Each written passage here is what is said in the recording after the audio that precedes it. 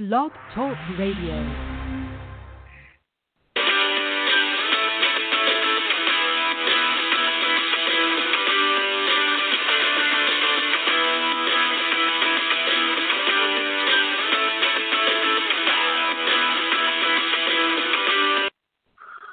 Welcome to Kentucky Basketball Across the Bluegrass with Benny and Lee. I'm Benny and he's Lee over in Paducah, and I got to clear something up this week because I got my hind end tore a couple of times.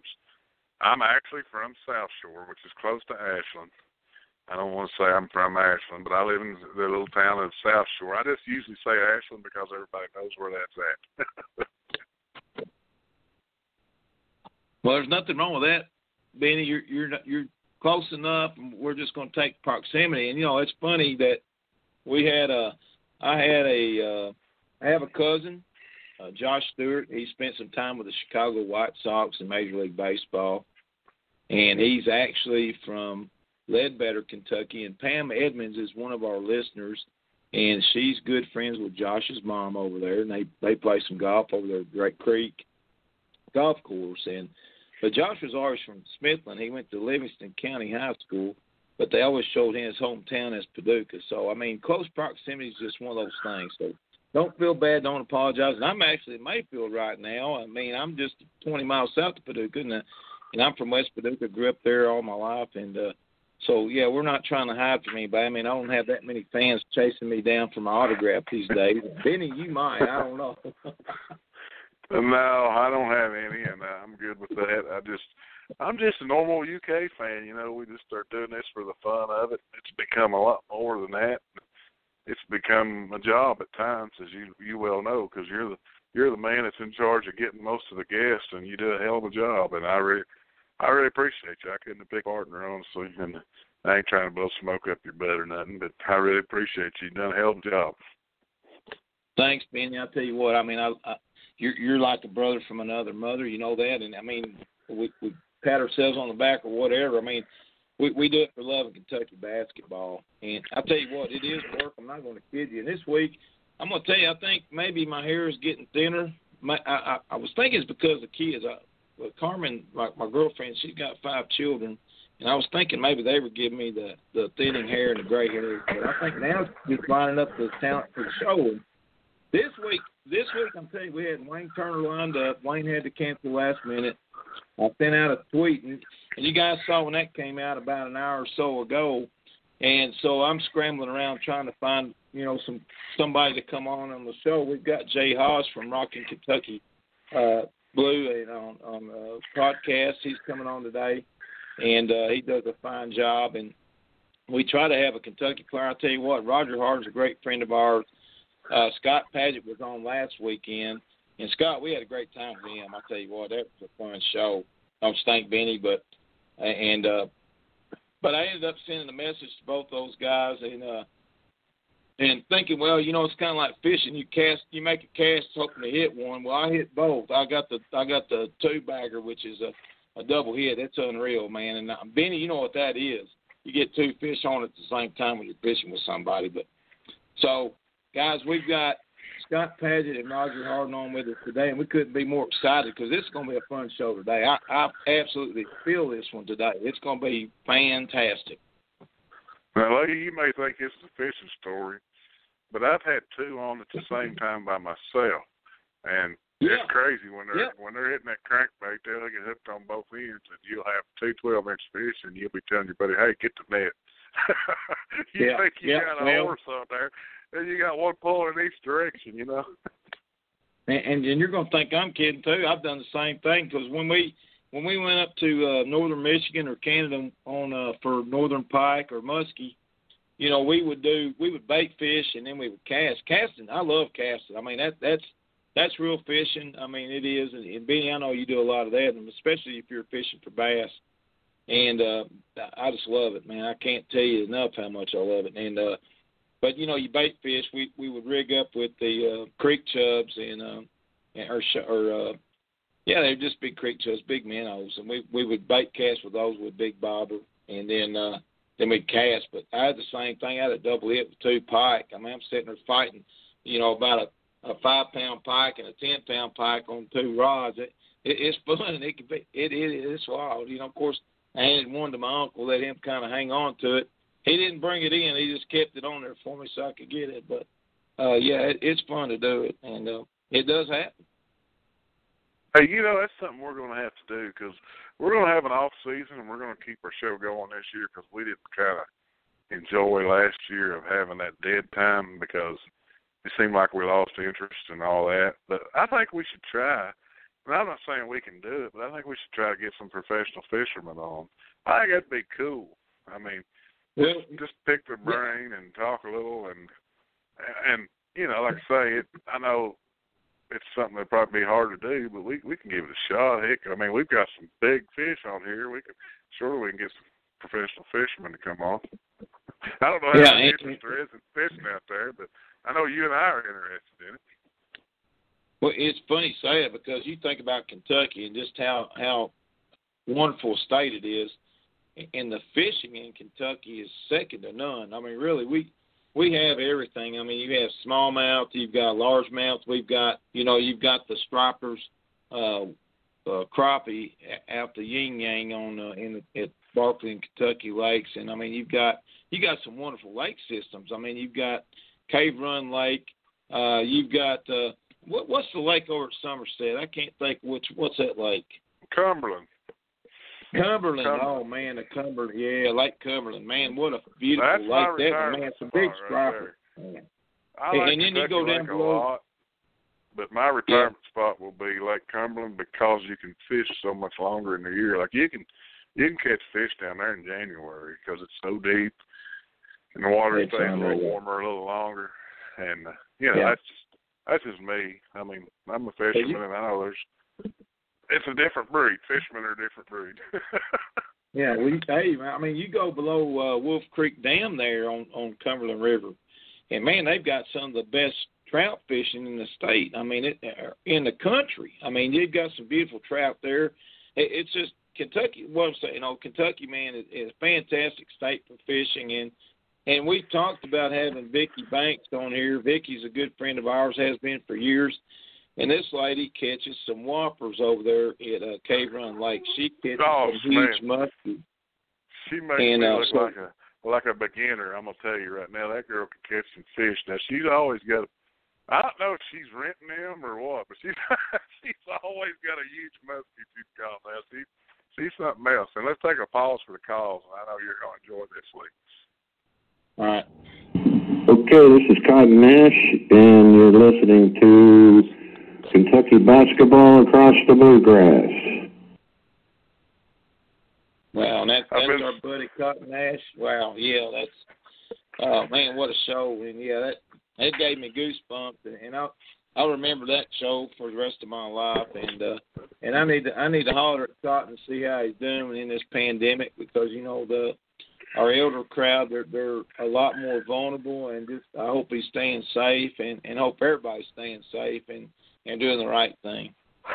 And I'm going to tell you, last week, and I guess again this week, I mean, I got my guys that I really, really, really, truly love because when I was coming up, 98, man, I was just a very young adult, and I don't know, it was just special to me that year, and having Scott Paget on 2 weeks in a row, I don't even know how to contain myself, honestly, which I was looking forward to Wayne Turner, because Wayne Turner was one of my favorites, man. I thought, like Scott said last week, I thought Wayne Turner didn't get the credit he deserved for what he did at Kentucky. I mean, you can go John Wall, you can go De'Aaron Fox, you can go Roger Harden, you can go a lot of different point guards, and he's just as impactful as all those guys.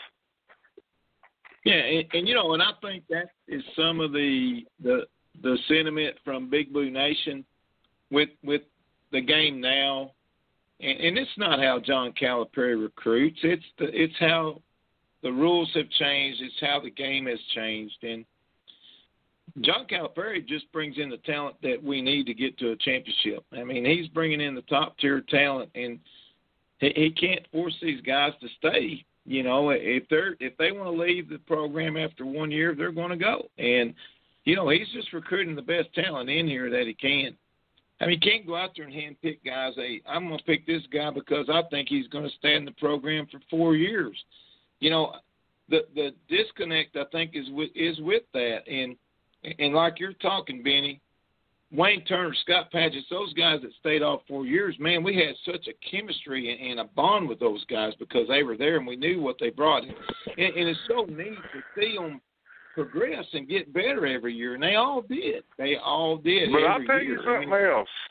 It's a different way, but I'm just as connected with the one-and-done guys because let me tell you, I'm one of those guys, I'm afraid to say how many autographs I've got in this house of Kentucky players because I'm an idiot when it comes to that. I've got them hanging all over my walls, and it's just a good thing that my family understands me because my house is done in Kentucky, let me just tell you. But anyway, I go to all these autograph signings, and I remember going to a Carl Towns signing, and I was actually in Nashville. And there was a lady out in her car waiting on Carl, and she told him she'd wait till he was done to get an autograph because she couldn't walk in.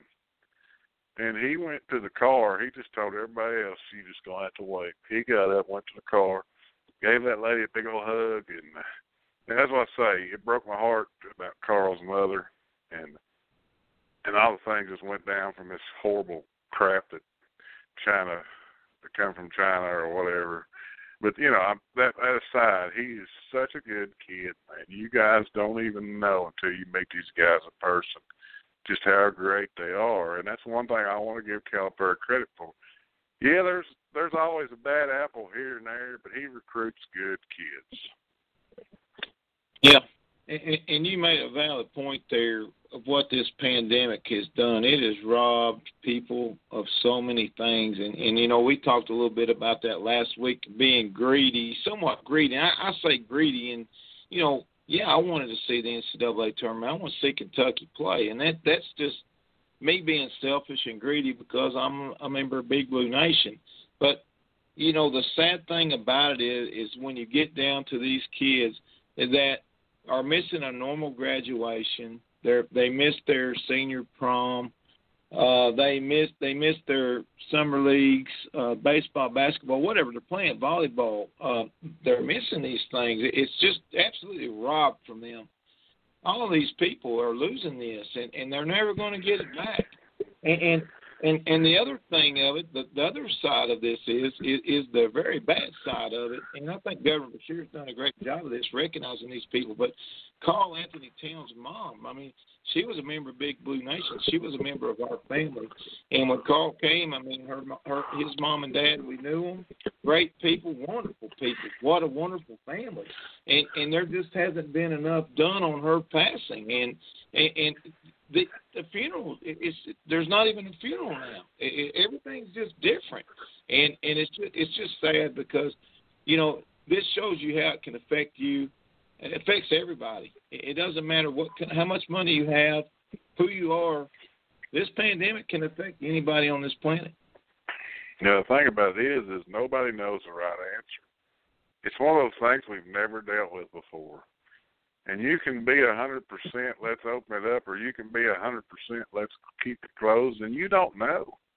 You know what I'm saying? You don't know. You just have to go day by day and figure it out because we really can't stay closed because we're not built for that. And at the same time, we really can't go full blast because of the disease. You know, it's just, and people want, and these protesters and stuff, and I just don't understand.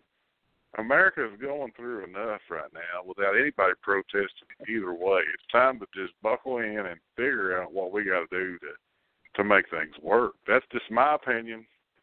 You know, I have my days where I get aggravated. I was aggravated last week with a lot of people were complaining about having to go to work. And I'm thinking, I'm going to work every day. Ain't nobody worried about that. And I didn't mean to. That's just some emotions. You know what I mean? At the time. And sometimes you shouldn't have tweet your emotions. Right. Well, and I've been bad about that too. And we're going to talk about that with J.E. Hawes here in a minute. But, you know, it's the realism with this is, you know, yesterday I'm at the Benton Walmart, Benton, Kentucky. It's in Marshall County. And, you know, we're social distancing in the line to go in. And this one lady, and she's an elderly lady. She's older than me, at least appeared to be. and she had her face mask on. I didn't wear my face mask, and I'm going to start doing it because it's going to be a requirement May 11th. But and I am very key on wearing that. At work, I wear it all the time. But she wanted to be 3 feet behind me, and talking on her cell phone through a mask. And I finally just looked back at her. I said, "Ma'am," I said, "6 feet social distance." And you're going to stay back to me a little bit. Yeah, I mean, I get that. I've seen that time and time again everywhere I've been. I've had people, I can feel their breath on the back of my neck and things like that, and it annoys me. But I'm one of those people. Sometimes I hate to be rude, but sometimes, like in this situation when I've just had enough, I'm like, get the ass back.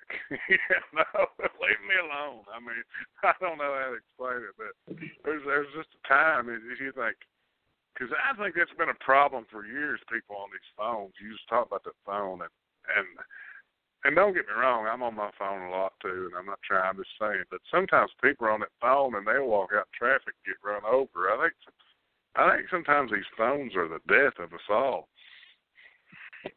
They could be, and I'm telling you, I'm terrible about my phone.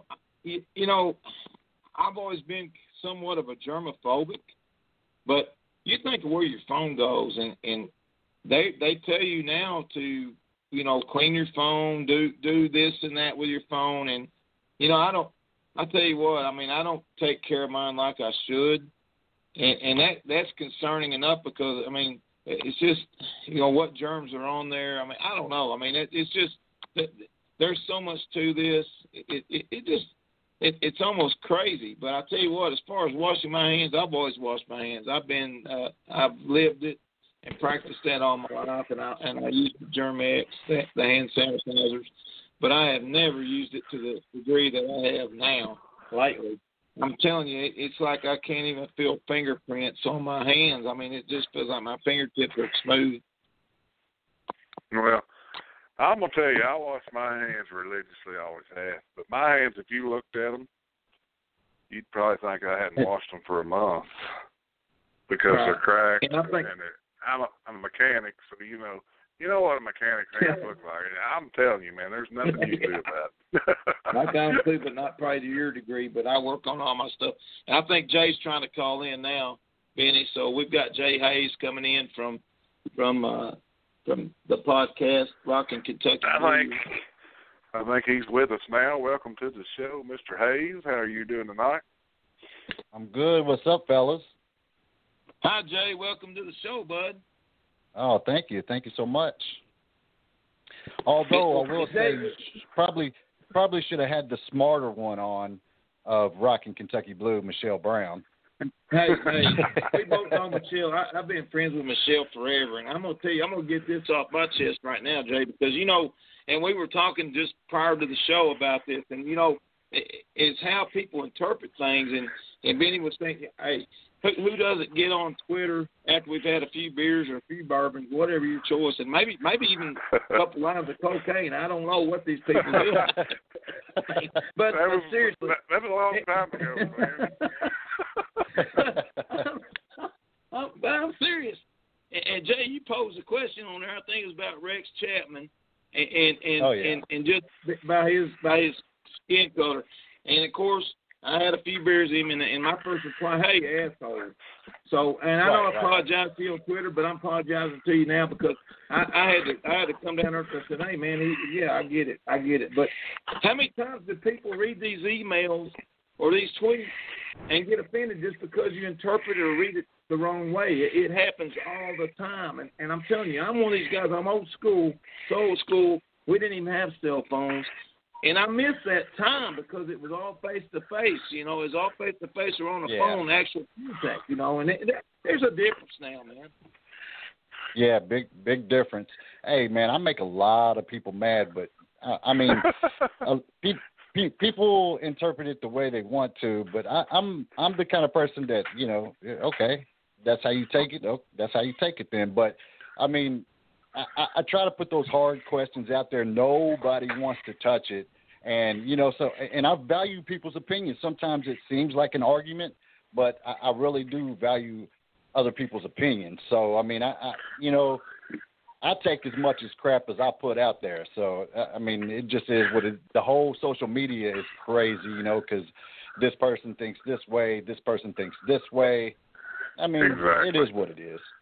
Yeah. I will tell you, but Jay, both, what you're doing out there, man, we appreciate it because, man, it's all about your love for Kentucky basketball and Kentucky sports, man, and we appreciate you very much.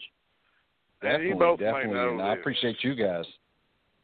You both may know this. What I was going to say is because I don't know anything about y'all's argument because I didn't see it because I don't see everything, It wasn't really an argument. It just was. Yeah, it wasn't that much of an argument. It was just, it was just a one hit, and then, but yeah, and I kind of come back down to earth because I get off these IPAs a little bit, but I figured it out, He called me an asshole.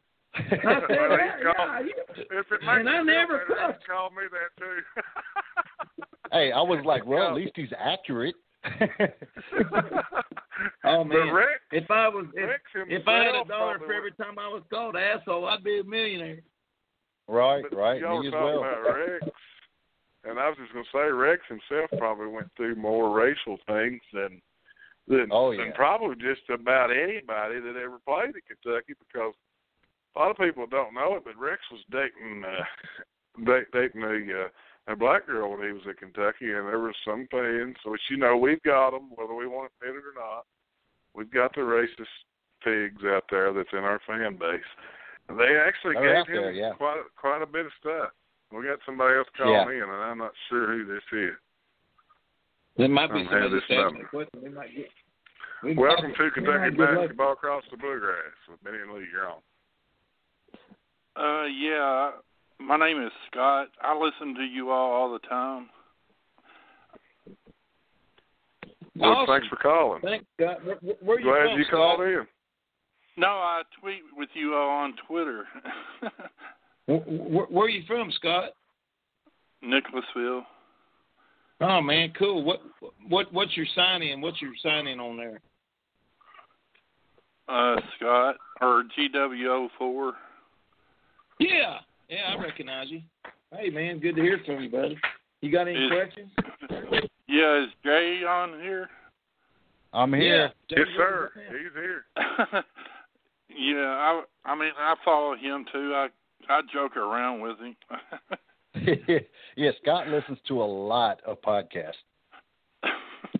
Awesome. I'll tell you what, man, that's wonderful. Because I'll tell you what, guys, there's so much out there now in this world that, as far as podcasts go, I wish I had the time to listen to all of them. And, you just kind of have to hit and miss, but there's some great shows out there. I think what they're doing, Jay and Michelle are doing, is great. And Terry and Vinny, I mean, there's a lot of them out there, guys, and it's awesome. No, the reason I was calling is Benny said to challenge you to try to get Chris Mills on. Oh, yeah. Oh, yeah. Yeah, I saw it, yeah. Hey, he said if you could probably get Trump and Biden on, so you could probably get him. Yeah. Hey, and listen, I'm working on Chris Mills, and I don't know if I'm gonna be able to get Chris. And we're even looking to get his dad on here, but we're working on it. I'll tell you what, it's tough. It's really tough. And, Obama's next week. Yeah, Obama's next. I ain't trying to call Congress. I'm not trying to call. I'd rather have Michelle. I want Michelle Obama on here. I'd rather have Michelle than Barack. I mean, any day of the week, I'll take Michelle. Yeah, I ain't trying to cause I'm just interested in what they say, what happened, really. And actually, honestly, I sent a real good report on that tweet. I sent a link to a good investigation and actually talked to both Chris Mills and his father. And there's still a lot of discrepancy there, but they said they never received any package from anybody in Kentucky. And then I think where it really is going to come down to is because Kentucky said they sent it, and then they said they didn't. And if you look at what Dwayne Casey said he never sent any money. So there's I'm interested so much gray area there. In what Jay thinks on this, because I'm going to tell you, $1,000 in today's basketball, they would probably give you an award. Even then, $1,000 wasn't a lot of money, man. I mean, honestly. Yeah. Hear no, speak no, see no evil. Right. Exactly. Yeah, Where's the proof? I mean, yeah, right. Yeah, I'll if I get don't off see here it, and listen to you all. Thanks for the call, thank buddy. you, We Scott. appreciate it. All right. Yeah, and I don't know that the gray areas there is I don't know. They say this package, this envelope fell open, but they never had any. They never proved any postmarkings from Lexington or anything. It was just everything just kind of was very obscure. And I think in today's world, they would have this more under a microscope. Even though Kentucky then, it just seemed like Kentucky's always been a target, and the reason for that is because Adolph Rupp's teams just annihilated people. They annihilated everybody they played. I mean, Kentucky was tough, and Kentucky was a winner. That's why they've won more basketball games than any other college program out there. They were good, and they've always been the envy of other teams. And when we're pulling these guys out of California, naturally they're going to say, hey, they're paying Chris Mills to come over there. But I still want to go back and say, hey, what about Zion in that house and all that? I mean, how much truth is there to a lot of this? I think there's truth in it, but I mean, we would be naive to think that these kids don't get some kind of money. And it happens Agreed, everywhere. 100%. So, I mean, you can't pull up one situation and just not talk about everything. You have to put it all on the table. If you're going to talk about this player, then you got to talk about hundreds and hundreds of other players. Right. And do you think that one of the biggest obstacles on paying kids, because, and I'm going to be one of these guys that says, yeah, I think these kids should be paid. They should be paid something. But do you think the biggest obstacle with paying these college players, these amateur athletes, is that a team like Kentucky, somebody like Kentucky is going to have a bigger bankroll versus somebody like, let's say, a Tennessee Tech or even a Texas Tech. Texas Tech's a pretty big program, but Kentucky, I mean, they're going to have a big bankroll. So do you think that's part of it, that they think that it's going to be biased towards, the money that these teams can put out? I don't know. I just read a little bit about the likeness and everything that's, they're trying to get together, but I don't think for one, the schools cannot be involved with any of it. So, right. It's strictly on the player and third party. So, it's a lot of gray area there, but I don't think it'll affect it any at all, period. I mean, other than recruits, coming to Kentucky, they're stars, so. Well, I see it helping. Honestly, because it's going to take this G League thing definitely. is, I mean, let's be honest, programs like Duke and Kentucky can probably compete with that money that the G League's offering with big-time stars. You know what I'm saying? I mean, because you can take your local guys, your local boosters, they'd be willing to pay that. I mean, I'm sure they paid more than in the past if you want to be honest about it.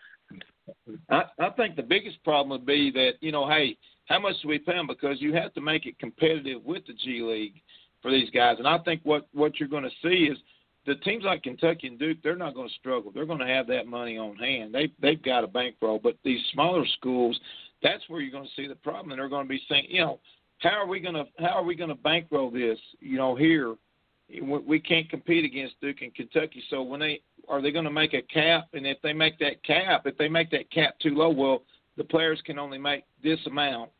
If they make it too low, then we're still not going to be able to compete with the G League. I think they're going to have to find that balance. But these smaller programs are going to struggle. I mean, it's no different than anything else. But I think that's the biggest obstacle they got to get by.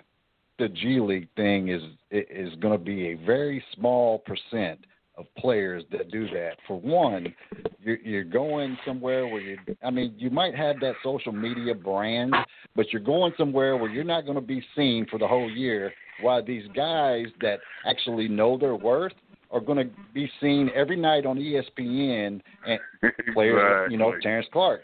They're going to have that exposure to build that brand.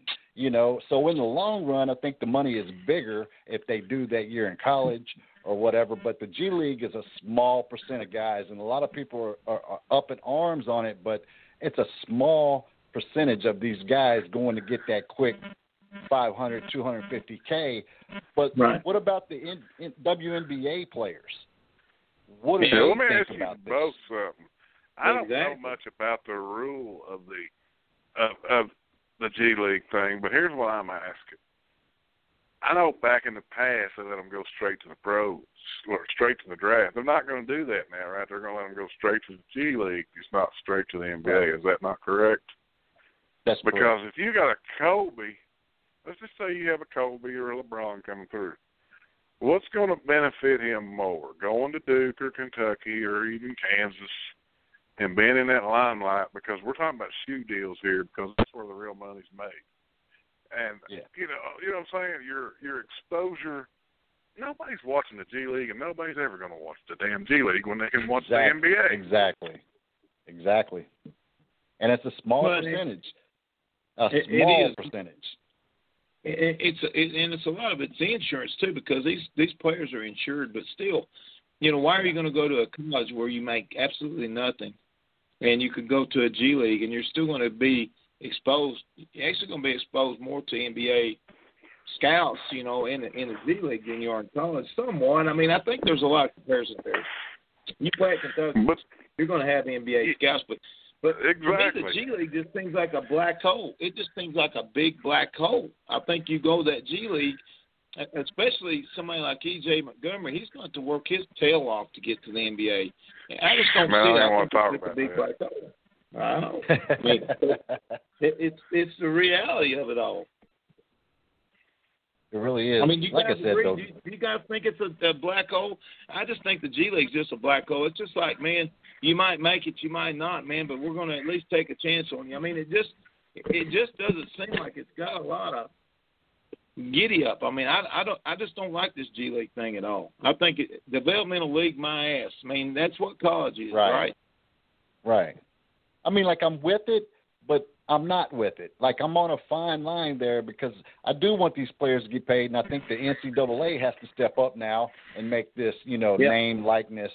You know, they got to step up. The ball's in their court. Now it's time for their move. But like I said, this G League thing, I don't even see it lasting that long, really, to be honest, because it's going to be a small percentage. Where is the funding coming from? And like I said, the WNBA, what?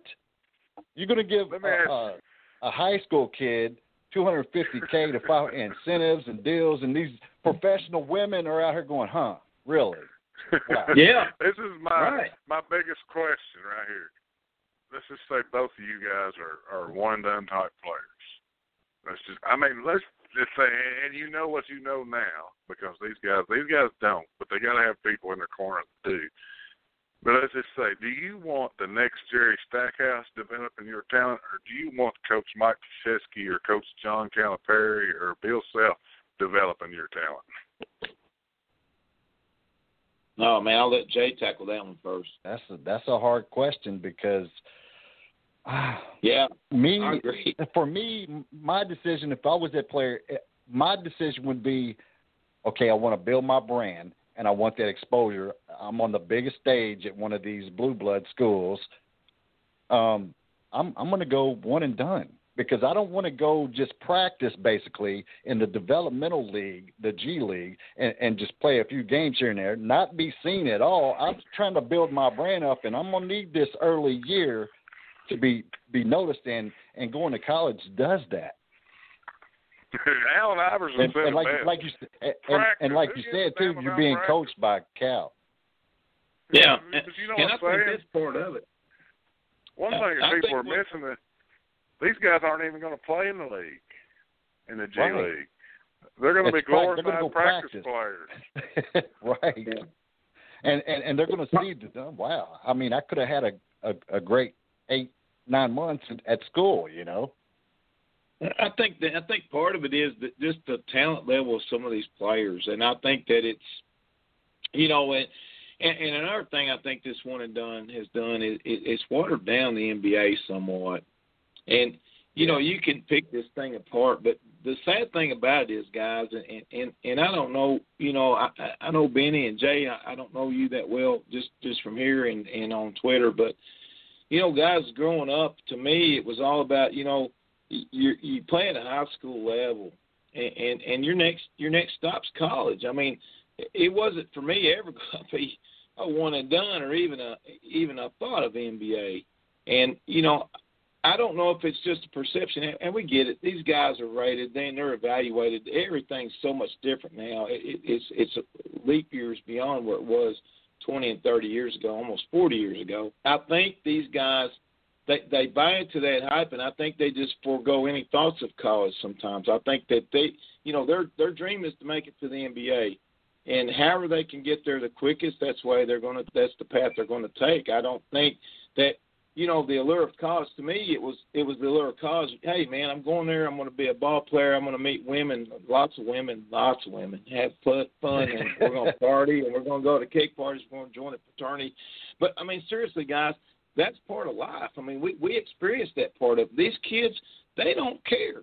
These elite players, they don't care, man. They want to go there and they want to make that $1 million and more, and that's their life, So I think it's somewhat of a shortcut, but these kids don't even think it. I think they're robbed of that at an early age because of their talent level, And it's kind of a shame, but that's what's happening. I agree totally, but at the same time, we go to college to get better jobs to make more money. So right. someone, not even a professional athlete, if someone can come straight out of high school and just jump right into their business, making that money, I would be all for that. Yep. But at the same time, in professional sports, it's getting watered down, like you said. I mean, it's turning a lot of kids away, and then they have no education or anything. They don't have anything because not everybody's going to get to that next level. That you make an that interesting point there. The interesting point there. So it's like everything else. It's going to be good for some and not good for others. Let's take Zion, for instance. It would not have been good for Zion to go straight to the G League. But let's say, let's go Tyrese Maxey. Let's be real here. It might have been good for him to make $300,000. I mean, honestly, I don't know if he would have got the development that he got at Kentucky. I really don't know that because I don't know. I know. I always use Stackhouse. He built his brand so much more, though.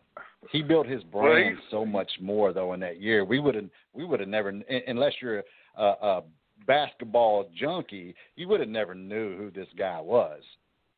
Probably not. But he built a lot of fans that are just right.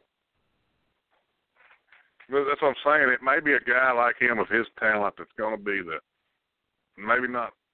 But that's another thing to argue why he should go to Kentucky. If he doesn't go to Kentucky, he'd be better off maybe in the G League making $300,000. Right. I'm excited to see what percentage of these guys, these 5 or 6 guys that went to this developmental league so far. I'm excited to see what percentage of those guys actually make it to the league. Yeah. You're talking about our kids from Kentucky. Me too. That percentage is going to be small as well.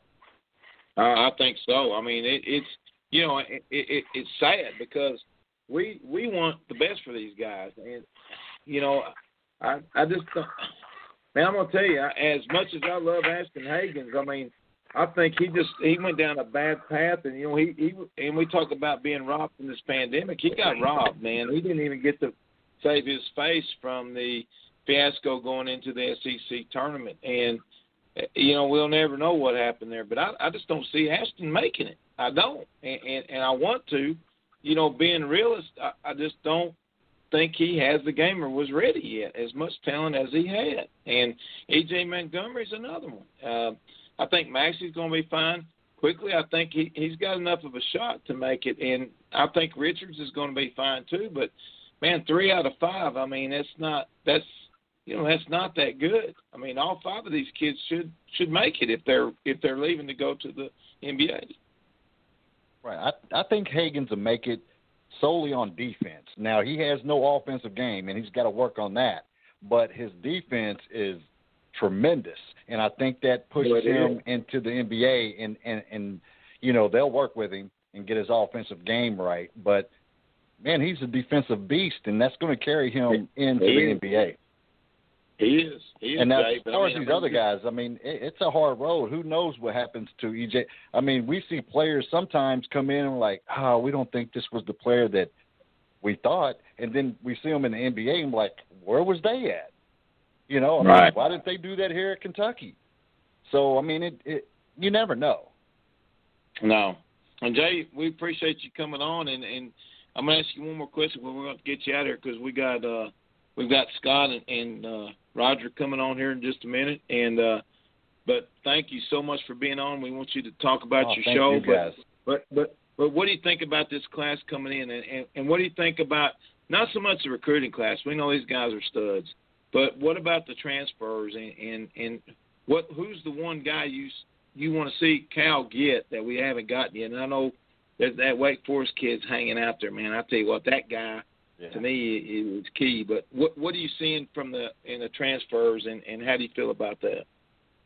I would love to get the Olivier Sarr, the Wake Forest man. He is but I don't see it happening. I mean, Steve Forbes is just took that job, and he's a hell of a recruiter. He talks to he's going to talk to Sarr, and he's not going to easily let him go. So I don't even think that he leaves Wake Forest. I don't even think he leaves Wake Forest. So I mean, it's Danny Manning. Oh yeah. Yeah. As far as as far as the Evansville kid, DeAndre Williams. He's got Kentucky on his list, but I think a lot of these players put Kentucky on their list. It makes them look good. So I don't know, and I don't know much about him. Evansville, of course, you know that Evansville thing. But Frank Anselm, I see us getting him. And man, this class is going to. I mean, I think they're slept on, man. Isaiah Jackson is the real deal. I've been saying that for a long time. Lance Ware. I mean, this team is going to be really good, and they're slept on right now. But we'll probably add one or two more guys. But you know, even Calipari's team at Memphis, you know, when they were really good, and they were small. They didn't have many players over 6'8", 6'9". So if anybody can make it happen as far as a smaller team, I think Calipari can do it. Yeah, that real post position's a thing of the past anyway. Yeah, it is. It really is. I don't think any guy wants to play that anymore. Even though it's a necessity in college basketball. It's just it's a little different. Right. You know, but I don't think it hurts you to be able to do that in the pros. I think it helped Carl Towns become the number one pick. Yeah. Yep. Well, man, I appreciate you guys for having me on. Jay, no problem. Talk a little bit, and make sure you tell Michelle hi and talk about your show a little bit. Oh, yeah, you can find us on Rockin' Kentucky Blue. We're on every platform, man. Check us out. Like I said, Michelle, she's the smart one. I'm like the crazy one that she tries to keep in line, but I'm like, I'm just really hard. I'm like the bad kid, but not really. Benny, Michelle I think great. Me and Benny don't even know who the bad one is. I sometimes think it's Benny, and then sometimes think it's me. But I don't. Hey, don't sell your stuff short, Jay, dude. You know your stuff, man. I didn't mean to cut you off, but you got basketball intellect, brother, and you're welcome anytime. I appreciate you guys, man. Check us out, man. We have fun with it. Right now, it's crazy. Of course, everybody, all the sports people know that. Yeah, it's nuts, but. Yeah, check us out. We're having a good time. But, yeah, like I said, Michelle, she slept on a lot too, man. She knows her stuff, man. So and I pick up a lot of stuff from her. Yeah, big time. And I pick up a lot of stuff from her. And basically, she's just trying to teach me how to be professional, probably because I will never be professional. But she tries to keep me in line and like, no, you can't be doing it. She Andy Brashears me like constantly. You can't be doing that. But yeah, man, we have good chemistry, and we're growing together. And hopefully this podcast adventure takes off somewhere. You'll never know. We'll just keep at it. But yeah, Rockin' Kentucky Blue on any platform. We're available. Check us out. All right, Thanks, thank you. Jay. You have a good day, brother. I appreciate Thanks you guys for for having me on. And we're going to go right from that. We'll have you back. Anytime, We're fellas. going to go right into from that to Scott Padgett on Kentucky basketball across the Bluegrass for the second time in 2 weeks. It's pretty amazing. Hey, Scott. How you guys doing? Hey, buddy. Thanks for joining us last minute. I mean, I'm out there mowing the yard thinking, well, I got to find somebody for Wayne. And then so I told earlier on the show, I told Benny and our listeners, you know, it's kind of like fishing. You throw a couple casts out there to find somebody, and I threw one to you and Roger Harden. We got you both, and Roger's going to be joining us here in a minute, so we're going to have all four of us on here. So we ought to have a good time, man, and can't thank you enough, man, last minute coming on with us. No problem. Anytime you guys want to have me on, like I told you last week, I ain't got a lot going on right now. So, but I hey, probably got some Scott, honestly, I thought about just taking a couple weeks off and let you and Benny do this thing for a while. I mean, it's not going to hurt numbers, man. Well, they probably get tired of hearing me after too long. No, hey, man, you and Dave ran and gone, man. You all had a good show too back in the day, and I mean, I tell you, it's fun, and I, you know, the thing that you have is the love for Kentucky basketball, and not to say a lot of these folks don't, but man, you get it. You grew up in it, and it's just great to have somebody that truly grew up in it and loves it. You know, it's the passion just rolls naturally. You know, and it's good to have you, man. Well, I think it's one of those things you probably should thank my dad for that. He raised me right. yeah. Thank God it wasn't for Louisville, man. Yeah, he was telling me earlier, he's like, Scott coming on again.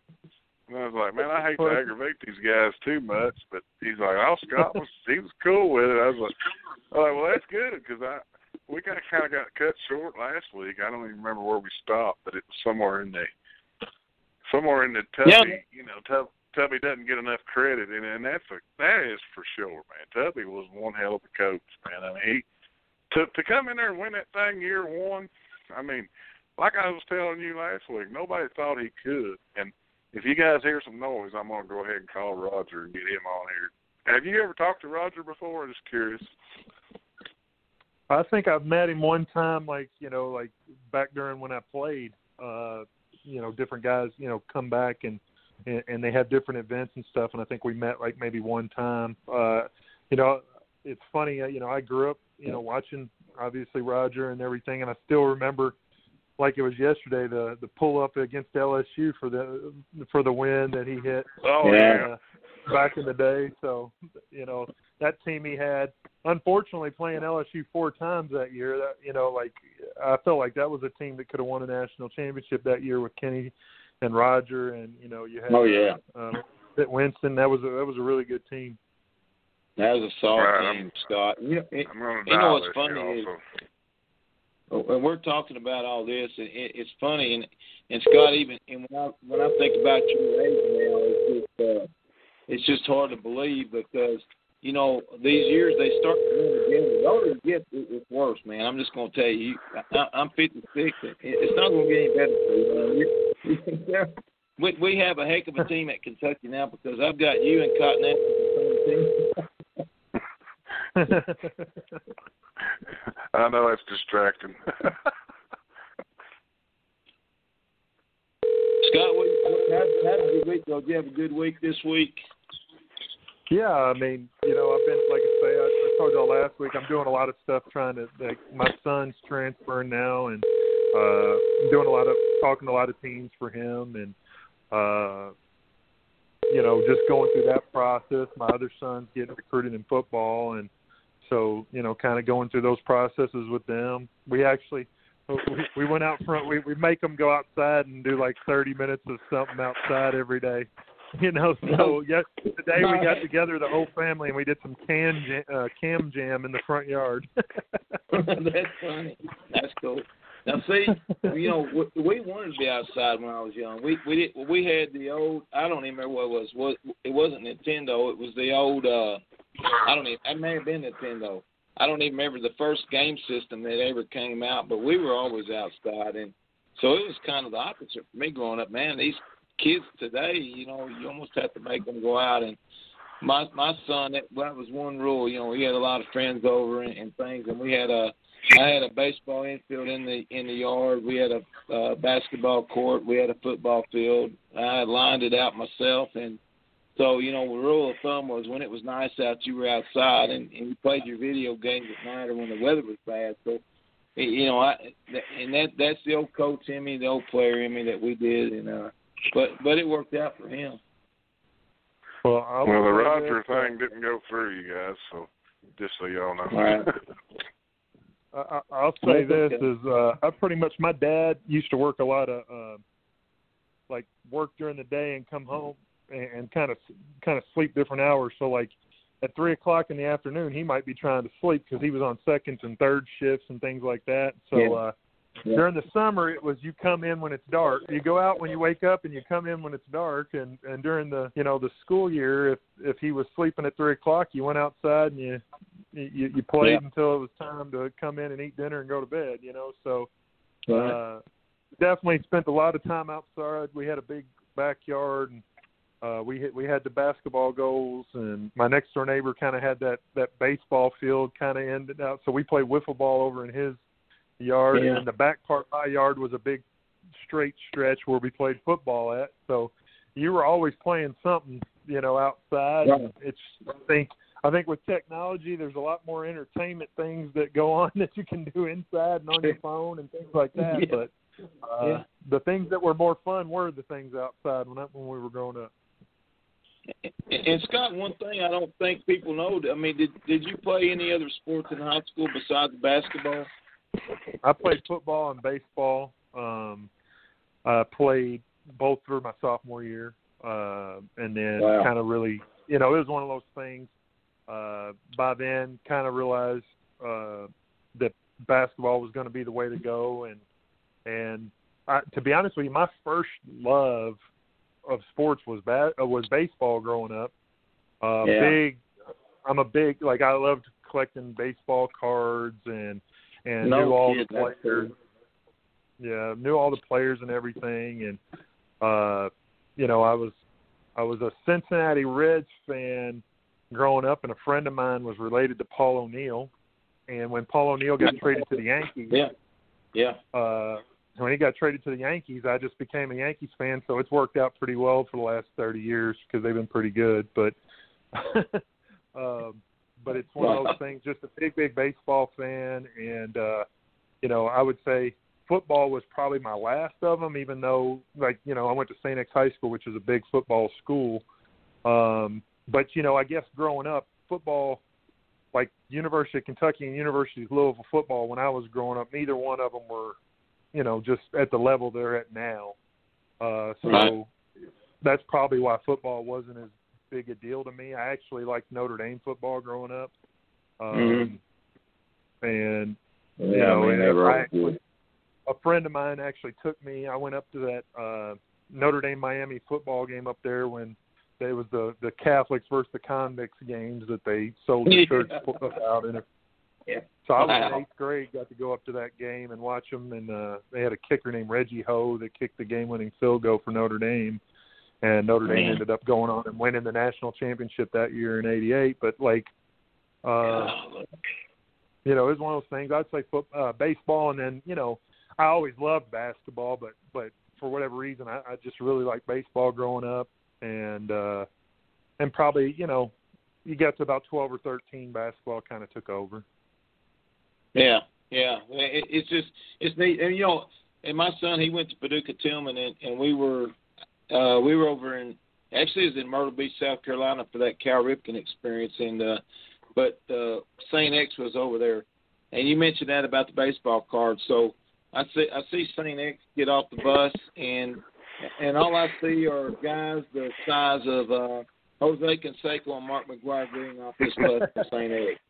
And, of course, they ended up beating Paducah Tillman 14-3. And Tillman had a great team. That was the only game they lost over there.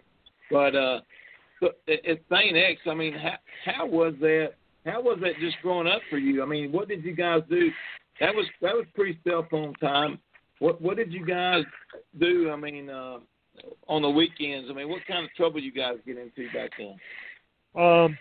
To be honest with you, like my dad, like he built, like we had a house that had a connected garage, and my dad closed it in and made an extra room out of it, and then he built this really long driveway that went back to it, where he ended up building a 3-car garage, and the driveway that we had out in front of it was about 35 to 36 feet wide, and he went out and he got me a basketball goal on each end. So we kind of had full court for 36 feet, so it was a half court, full court. You get a rebound, you take one dribble, turn around, shoot on the other end.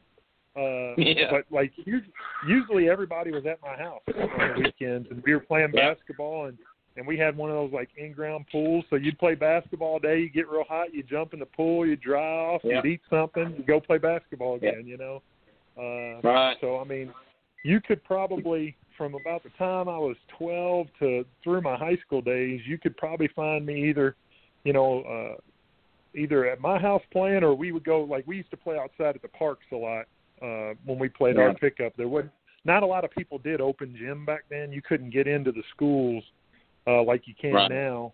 And so, and I actually think pickup in the park probably is what made me tougher, because you're playing against 30-year-old men, who've played and are a little older, stronger, got some tricks to the trade, all that stuff. And we had some pretty good guys that played in the park. Like I grew up playing in the park against Lancaster Gordon that played at Louisville, and LeBradford Smith, Jerome Harmon. Like those are the guys I played in the park against. So, like we had some really, really good runs back in the day, and playing in the dirt bowl and stuff down at, downtown and at Shawnee Park. And it was just, that's just what you did. You went around, and I remember we had like a little route. Like we went to McNeely Lake. If they had a McNeely Lake basketball park had a basketball court, we'd go there. If nobody was there, you'd run over to Seneca Park. If nobody was at Seneca Park, you went to Wyandotte, and you just kind of made your rounds until you found a game, and that's what we did.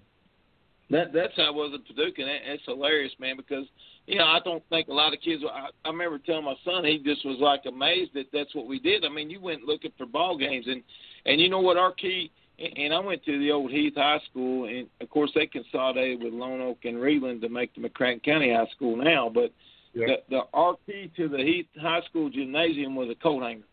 And it had the old bar system, the old bar door, and if you could put, it was like plexiglass, and you could bow it out just enough to get a coat hanger in there. And I remember we were in on a Saturday afternoon, and we never heard anything. We just shot basketball. We played games, and every now and then we would get on the PA system and just joke around a little bit. But I will never forget. And our principal, Mr. Stevenson, came in on a Saturday afternoon. He just happened to come to the school, and he came in there. And I remember we just froze. I mean, you could have heard a pin drop. The basketball was still bouncing, and we just froze it. And, I mean, it was – I'll never forget this. And we just looked, and he goes, "Hey, boys, just make sure you lock up when you leave." And that was all he said, and, everything went on just fine. But, today you couldn't do that, Well, you couldn't do that, I think, today, but I think also a lot of times, well, obviously not during the times we're in right now, but a lot of times you got coaches who actually open the gym for them so that they can play. Yeah. And like I say, I don't think we had that as much growing up. No. And that's kind of changed in the last 20 years. That's why I think, like I say, probably some of the best players now don't play in the park as much because they can get in the gym somewhere. But that was our place to play. You played at the park, or you played at somebody's house in the neighborhood, and you just found a place to play.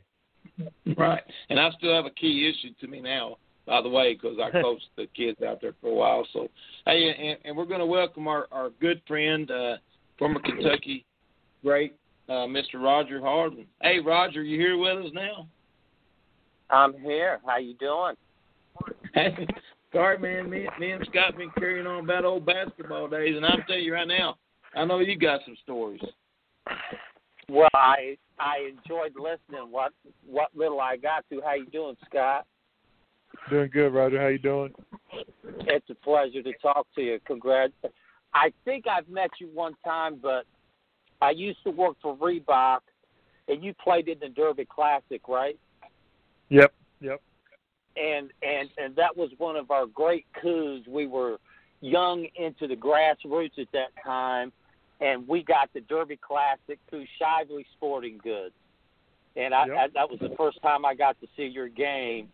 And what a career at Kentucky and what an NBA career. So it's an honor to talk to you. And listening to you talk was like, wow. I remember those days, right? The park, the playground. No doubt. So those were great times. I wish those were the days you could go all day, right, Coach? Yeah, no doubt. Could play all day. But, no, it's great to be on with you, Lee. Hey, it's nice to have you, Roger. This is Benny. I'm sorry. Yeah. I don't know what Benny, happened to Lee. what's up, Benny? Okay, I'm here too, but I think Roger, Lee had man, a heart attack having Scott and you on the same time. No, it's just, I'll tell you what, hearing you guys talk, it's just amazing. And I'll tell you right now, and Benny and I can't thank you guys enough last minute for coming on. And Roger, I've been kind of worried about you. You've been off Twitter a little bit, and we're going to talk a little bit later. And Scott, I think Scott's one of them wild cards, kind of like us. I mean, we talk all kinds of stuff, baseball cards to wrestling. I mean, and that's what makes you guys cool. And I tell you what, you guys resonate with us, and it just feels like talking to family. I'm gonna be honest with you. I feel like I'm talking to my best friends, and I consider you guys my friends now. And but it's great hearing you. And we've been worried about you, man, because this pandemic going on and everything. And but good to have you on. No, it's good. I pretty much get off Twitter after the season, and honestly, it's a stressful time for our country and what everybody's going through, but I've made the best of it. My daughter's at home, and my wife is an essential worker. She's a physical therapist, so she's out. She's still working, but I'm all good. Good to be back on with you. It's always an honor. Good deal. Well, it's awesome to have y'all. I think the best thing Lee and I could do is let you two talk. That'd be awesome. Well, I can tell you this, right? Hey, I'm gonna tell you what, guys. I mean, we're gonna put you on the payroll, but it don't pay very good. Okay. That's all right. Now, one of the things about Kentucky. One of the things about playing at Kentucky, we've had legendary coaches throughout the years. And I've been a Kyle Macy, won a national championship in '78, being an Indiana high school kid. And ever since I got done at Kentucky, I've been an avid fan. I mean, I love Kentucky basketball. It was an honor to play there. But one of the downsides when you have coaching changes, you don't always get to meet the guys from different eras. We sit back and I know some of the guys from the Issel and Mike Pratt, and, I know a lot of the older guys. I know some of the guys that played after me. But, they bring us back sometimes in reunions, and they don't always bring back, multiple eras at one time. It might be the championship team or an '84 team that went to the Final Four or something like that. So it's an honor to anytime I get to talk with them. I think if you played at Kentucky, when you watch the games and you follow it and you're a fan, you kind of know what's going on with probably a few different variables, and you think back to your day when you were balling, trying to win a national championship. But so it's an honor to be able to talk to Scott. Well, I'm gonna tell you something, Roger. What I hear from you and Scott both, it just your passion for Kentucky basketball just resonates. And another thing it's kind of neat that you two are on the show, and you both, and not a lot of Kentucky players can say this, but you both played for two different coaches, and you had a coaching change. So maybe we talk about that a little bit. I know we have, but I mean, you guys played for some fantastic coaches. I mean, bar none. And to me, in some of the best Kentucky basketball ever played. You guys were there for that, and you guys want to talk a little bit about that, maybe? Well, I think. Well, I'll throw this in there. I think Scott. Being a Kentucky kid, I think that's one thing, and I don't want to dirty Scott up with this comment because this is my personal opinion. But I think what's missing, if there's anything that's missing inside Kentucky basketball right now, is that I think we need to get more Kentucky kids on the team. I think Cal's the first guy that's really not gone out of his way to take the Kentucky kid. But and the reason I say that is because they bring the passion to the inside. They bring the grassroots meaning of what it's like to play with Kentucky. I mean, if you stay long enough, you understand it. Eddie Davner from Brooklyn, and I played with guys from all around the country, and I was from Indiana. But I think, what it means to the fans and all that, I think that's brought inside the basketball program.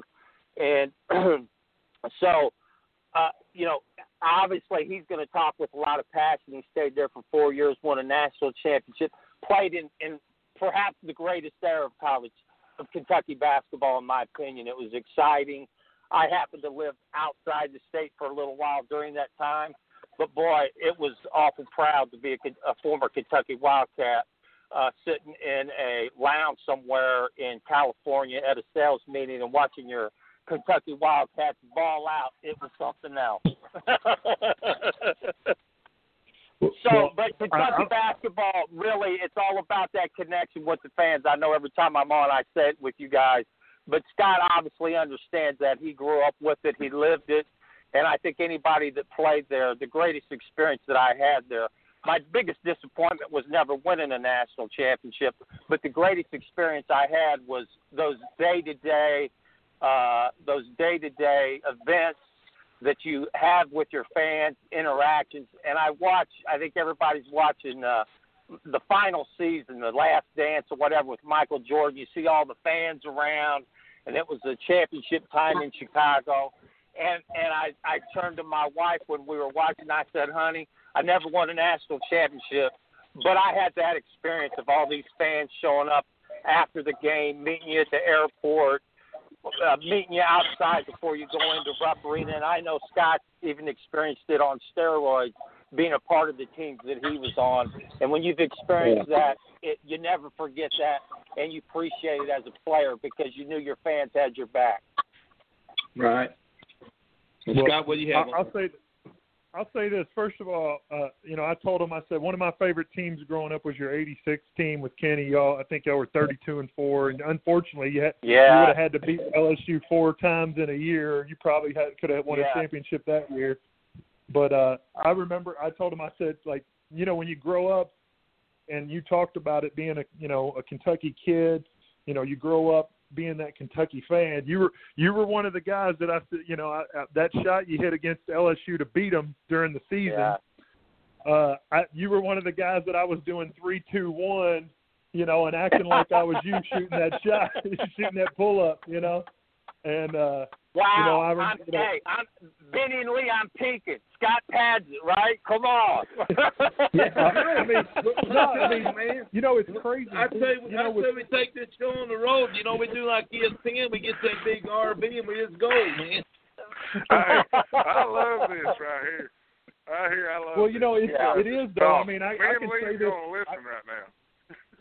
I can say this without a doubt. Like, I grew up, and I mean, like, some of the first words I said, like outside of mom and dad was boo, and I wasn't, I was that was the cheer when Sam Bowie went in, it was boo. Yeah. I was saying that as a 3-year-old, I was saying that as a 3-year-old kid, like boo. That was one of the first things I'm saying, and I grew up, Kenny. I was 34 at Kentucky, and Kenny Skywalker had a lot to do with that. Like, he was one of my favorites growing up. Yeah. Good. Lisa's giving us a fist pump right now. Yeah, but, that's great, man. When Roger talked about the the passion that the people from Kentucky, I can say this. I think I played with one of the people who took more pride in that uniform and being a Kentucky guy is Anthony Epps, and talking about like getting the most out of everything you had. Yeah. And it meaning so much to him every time he put that jersey on. And I think, a guy like myself and a guy like Cameron Mills, like we saw those things. And the worst day of I can say this, my worst day of my playing career ever was taking that jersey off after we lost to Michigan State, in the Elite my senior year. Man, I remember that game. Yeah. And it's one of those things. At that point, I had a pretty good idea I was going to go to the NBA, but I felt like I was missing a big piece. I was losing a big part of who I was after taking that jersey off. Yeah. Well, and I'll call you Coach because I know you coach, so I have respect for anybody that coaches. But as you look at the situation now, when you're recruiting, when you recruited and you're recruiting kids, and you reflect back, because when I first called in, I enjoyed listening to you talk about how you went to this park or that park, and how has it changed for kids? I know, like when a lot of people watch, particularly from my era, we didn't have the physique because we really didn't start lifting until we first got to college. That was the weights are a great equalizer for kids that don't have that athleticism. But as far as the mindset and kids, how would you say it's different from our era, Scott? I think one of the biggest differences is I think kids from your era, my era, and before really knew how to play the game of basketball versus do drills, and that's part of it. Like right now you got all these guys who have individual instruction guys that come out there and work them out, and they might be in the gym every single day working on their game, which is good, but they're not actually playing basketball every day.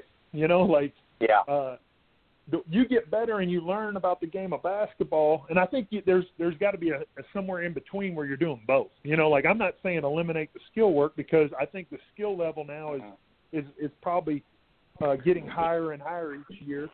But I don't know about the fundamental just knowledge of the game being as good as it was.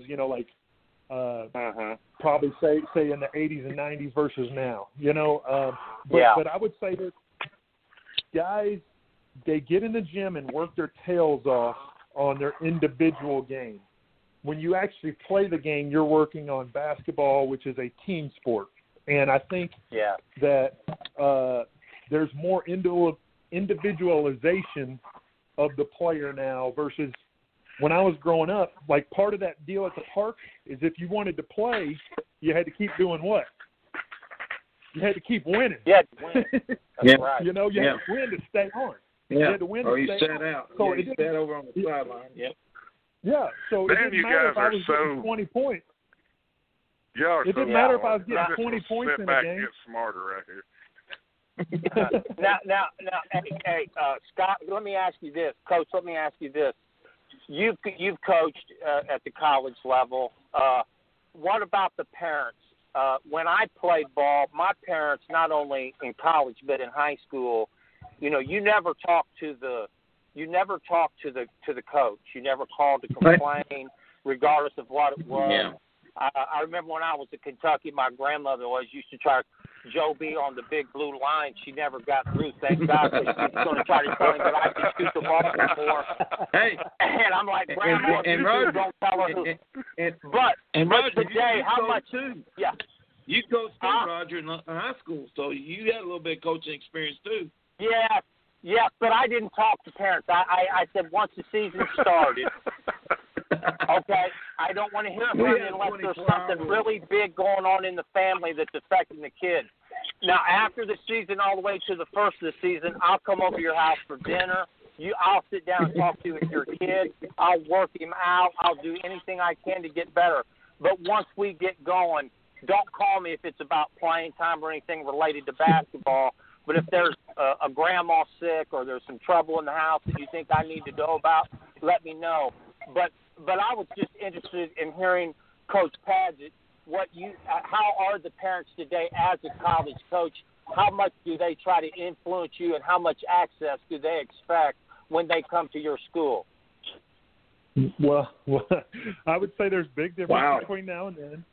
My parents had. I don't know if everybody, I try to get past this, but it is what it is. If everybody remembers my story, I had a hiccup at the beginning of my career at Kentucky. The only time my parents forgot all about it. Yeah, the only time yeah, my parents ever talked to Coach. But Scott, let me throw something in there, because when you graduated, you were all SEC academic. Let's throw that out. Oh yeah, I mean, I got it turned around. I'm gonna tell you, man, that's impressive, man, and that stands with me big time. Yeah. Well, I got the way it turned you around, respond. but like the only time my parents ever talked to Coach Pitino, literally once I got there, was when I got in trouble. Like they talked to him one time when I got in trouble. That just wasn't going to happen. You weren't going to get that access. And my parents weren't the type of people that were going to call up and ask them why I'm not playing or why I'm not getting more shots or anything like that. Just because in their minds, that was my job. I got there, and now it's, by hard work, and by hard work is how you're going to, get your playing time or get your shots or whatever. So that was never going to be them. But I would say nowadays it's different, and a lot of parents want a lot of access and want to be able to ask questions and things like that. And I mean, even to the point where, like, I got parents that'll wait around after the game for an hour if that's how long it takes me to come out to the court. And how did you handle that, Coach? How did you handle that? I'm genuinely interested because it's a new dynamic. I've talked to guys who play college ball, and I know some parents. I knew James Blackman, played with James. He's had kids that played at IU, and he would talk about how he would call, the coach and stuff like that. And I'm like, really? You know what I mean? So how did you handle that, Coach? How did you handle that? I would say this. I try to be myself, which is, I think I'm pretty approachable and cordial when it comes to talking to people. I wasn't going to get it. Like, after a game, I wasn't going to get into, like, breaking down any kind of dynamic of why the guy played or didn't play or anything. But I'd come up and talk to him for a minute and tell him if the kid didn't play good, I'd say, hey, listen, he's right where he needs to be. He's got to keep working, those kind of things. If it was somebody that played really well, hey, he's doing well. Got to keep him working. He can get even better. I tried to kind of diffuse anything serious, but, have a little bit of conversation with them. And then after the season, when the season's over, if they had something to talk about, I can talk a little, more serious about it. But during the season, I didn't want to get into too much about it. Yeah. But guys, in coaching, I mean, you have those guys that are your best players, right? And that you can count on. And but the parents, every parent thinks their kid's the best player. Any coach out there that would say that, sometimes it's just a hunch.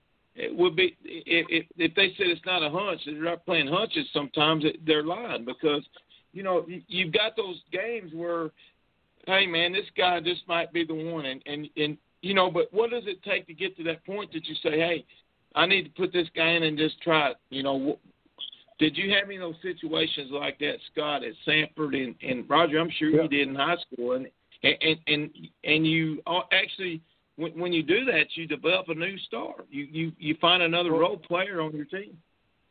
I would say that, like, what makes you decide to do something in a game is always based off of something you've seen.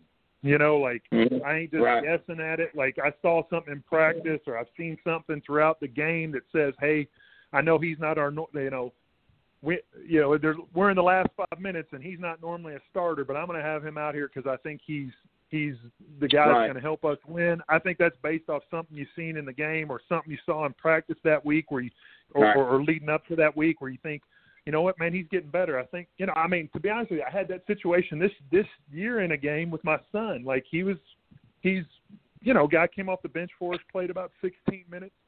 usually at the end of the game, he's probably on the bench. Well, we're playing Citadel, and we need to press in the game. He's good in the press. We had been down 17 in the game. We fight all the way back. He's in while we're fighting back. I'm like, hey, we're leaving him out there. We'll roll with him. And it ends up on the last play of the game. He gets fouled on a play.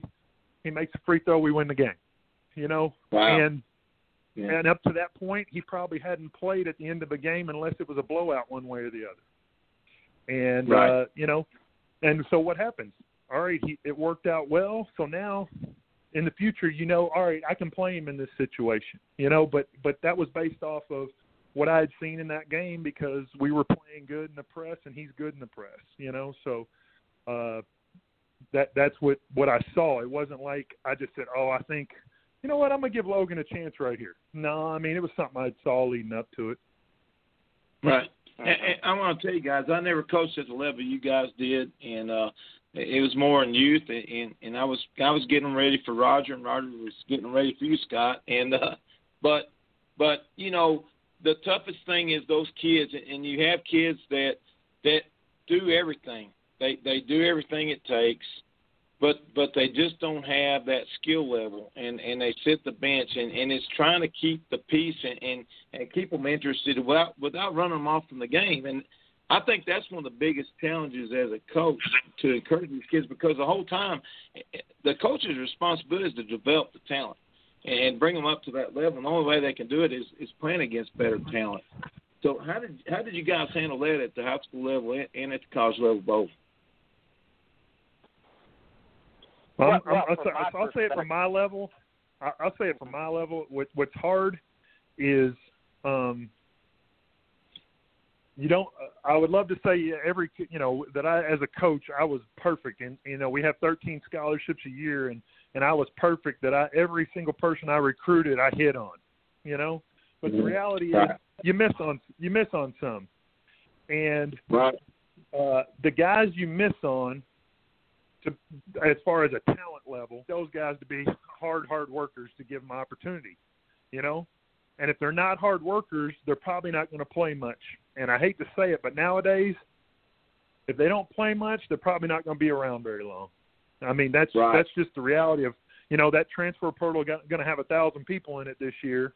And, I try to tell every kid that I recruit, listen, you got to look at this as a long-term. It's a 4-year. This is a 4-year deal, and don't just look at it what things happen this year, because I tell them if I based everything in my life off of what I did my freshman year, I wouldn't have been who I was, because my freshman year I played 51 minutes my freshman year, scored 28 points, and flunked out of school. If I just quit right then, that's who I would have been. That's the guy, that nobody would remember. But I worked 3 jobs. I paid for my way to come back to school. I got my grades right. I figured out what hard work was through that process, and that hard work carried over into my game. And next thing you know, I'm playing and I'm averaging 9.5 as a sophomore, and then 11, and then 13, and then getting an opportunity to play in the NBA, and along that way getting to play on championship teams. So, I tell them sometimes you might not be ready today as a freshman. I wasn't, but you keep working and you push through and you fight, and with some kids, that's the way they do it. A lot more nowadays, they're not. And really, it's all about recognizing that kid with that inner toughness that's got that drive, isn't it? I mean, really, you got to have a heart and be willing to pay the price and do the work. One of the things I think I've learned more in the last 6 years as a head coach, and that we started doing more a year ago, and then even with the class that we recruited, I recruit. Obviously, we're not recruiting a kid we don't think he's talented.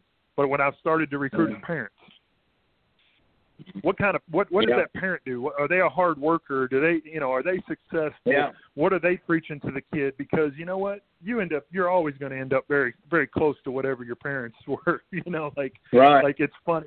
We have a running joke around the house. Like my dad, he is who put hard work and toughness into me. and you know, like I'm becoming him. You know, the older I am, the more I become him. Yeah. You know, and when you said he worked the second and third shift, Scott, I'm related, man, because I worked in manufacturing most of my life. Yeah, he worked in and see that's just a toughness, man. And I mean, and when you told me about him making the driveway and the basketball court, and I mean, yeah, and I love it. And you're right. I think that's a key. And I saw that at Jacksonville State. You know, they looked a lot at the parents before even recruiting a player, and what those parents, you know, how they were, their personalities, and what they did in their work ethics. And I think it's important, you know, to instill that in kids. And drive's a huge thing. Inner drive is a huge thing with these players. And Roger, what's your take on it? Well, one of the things that you know, I played for Eddie, coached with Eddie, and one of the things that he did, which I thought was brilliant, when he would recruit a kid, and he had it when we first came, he had this chart, and when he would recruit you, he'd say, now when you come here, right here, he'd have it from the signing date. You just sign in Kentucky, okay? It would be like a stock market graph, and he'd say, now you're going to, in the first week of school, you're going to be on campus, you're going to be playing with our guys, and you're going to find out you can't do some of the things that you couldn't do. And there'd be a line drawn down a little bit. And then he'd say, and then here I come, and I'm going to be on your ass to play man-to-man defense because you got to kick a lot of ass to win. And I believe in man-to-man. And he goes, and I'm going to be on your ass. And here you are. He'd have another line going down. And he'd say, now, then he would chart the emotional experience that you probably would have, and at the end it would end on an up where you were probably winning an SEC championship, most likely playing for rated high in the country, and probably vying for a national championship. And at the end it would be you'll probably most likely be drafted and you'll get your shot in the NBA. And he would go 15 years out and say, you've retired, you're living in Kentucky, and everybody knows your name, and you got all kind of doors open to you. But he had this graph, and when guys would come in during their freshman year, he would say, do you remember this chart? And he would get the chart out, and he'd say, this is where you're at right now. Okay? Remember how excited you were? And there was truth built into it all the way. But he had that relationship with the kids, with the players. They trusted him, and they knew he was telling the truth. And let's be honest, okay, Coach, most players know when you're getting your ass kicked in practice, okay? You might not want to admit it, okay, but you get your ass kicked, okay? When I came in was going against Dirk Minifield and Dickie Beal, I thought, I don't even know why I came to Kentucky. I'll never be able to play here. I don't even know why they recruited me. These guys are so good. They're dunking on me. But as time goes on, you adjust to the game, and you get in the weight room. And if you want it, and you stay, and you want to do something for your team, you stay with it. And you know, a big part of that upside on Coach Sutton's chart was you're going to leave with a 4-year degree because I'm going to hold you accountable to go to class. Scott talked about that, okay? Back in our era, an education, a 4-year degree, and playing at the University of Kentucky meant, and those guys that played at Kentucky in our era, they stay in Kentucky because the people treat you so well. And you have all kind of doors open to you, and you have an education that's going to take care of you the rest of your life, and it's going to feed your family. So I think the big difference between the era of today and now is probably people's value system, what's valued. And quitting back in those days, really, that was a transfer back then. That was a scandalous move to leave your boys, right? Because you were boys. Yeah. You're going to pull up. You're going to give up on what we all said we're all in for. So, you know, it's just a difference in values, the way kids are brought up. and the ethic and the mindset of today's college basketball game. It's the biggest difference. And I remember Michael Jordan's mother, I forget, it might have been the last Sunday or the Sunday before, when they interviewed her and they were talking about where Michael went. She said her and her husband, Mr. Jordan, told Michael the most important thing was, and for us and for him, was to get a degree. And you don't. Wow. I'm sure, as some of the institutions and Scott as a coach, I'm not sure that that's the priority with most parents and kids when they come into college basketball today. And guys, I hate to be the bearer of bad news, but we're out of time. So how did that happen? Because I'll tell you right now, I'm going to tell you what, is this not fun? I mean, Scott, Roger, man, and Benny, man, this is a blast. And I got to say, guys, we can go over. It's not a law. If y'all want to keep talking, just keep talking. Like, for real. Like, I'm sitting here. You're the only two guys in the world can make me speechless. I'm just sitting here listening. Ain't nothing can shut me up. I'm just saying. It's always an honor to be on.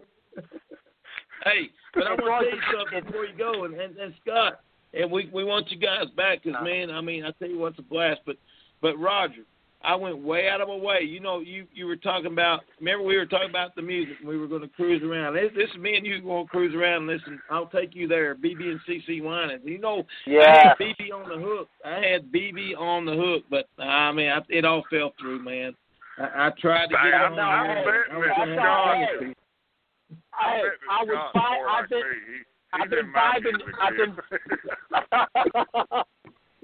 Hey Lee, before I got on, I was vibing. I've been going through country music. Okay, I'm going back in yesteryear. I was vibing to George Jones before I got on with you guys. But I want to say this: it's always an honor to be on with Benny and Lee, but to be on with Scott Padgett. Hey, how good was that era, Benny and Lee? Was that a great era for Kentucky Wildcat fans? Man, 3 years. Thank you for the memories. Hey, I was pre-jamming. Hey, why don't y'all let Scott say something? Hey, it didn't matter.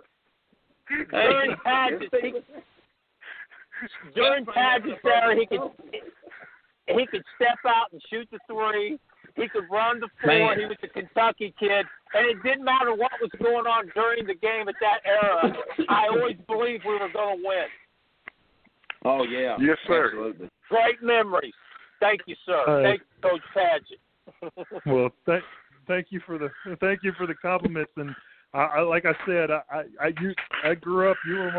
You were one of my childhood heroes. So I like I said, I told him before you even came on about the shot that I used to shoot in the backyard at LSU game. And I really, like I say, it's been great to be on with you. Well, I appreciate those words as well. Guys, thank you all so much. You don't know what you mean to us. You mean a lot to us. And just coming on today, guys. Thank you. I feel like a fanboy right now listening to you two guys talk. It was Pleasure awesome. was all on this side of the table, fellas. I'm out. God bless you. Go BBN. Later, Roger. Night, Roger. See you, Roger. Scott, thank you too.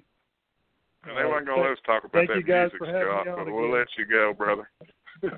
All right. Thanks for having me on. I appreciate it. Hey, not Scott, a problem, thank brother. you, man. Have a good rest of your night. BBN, good night. We got to do it. We got to do this again, man. Benny, I tell you what, we got to do it better. Y'all know the number. I mean, yeah, there you go. Hey, it couldn't have been a better show. That was awesome listening to them two guys talk. But unfortunately, we do have to go, and I hope everybody's safe out there and BBN has a good night.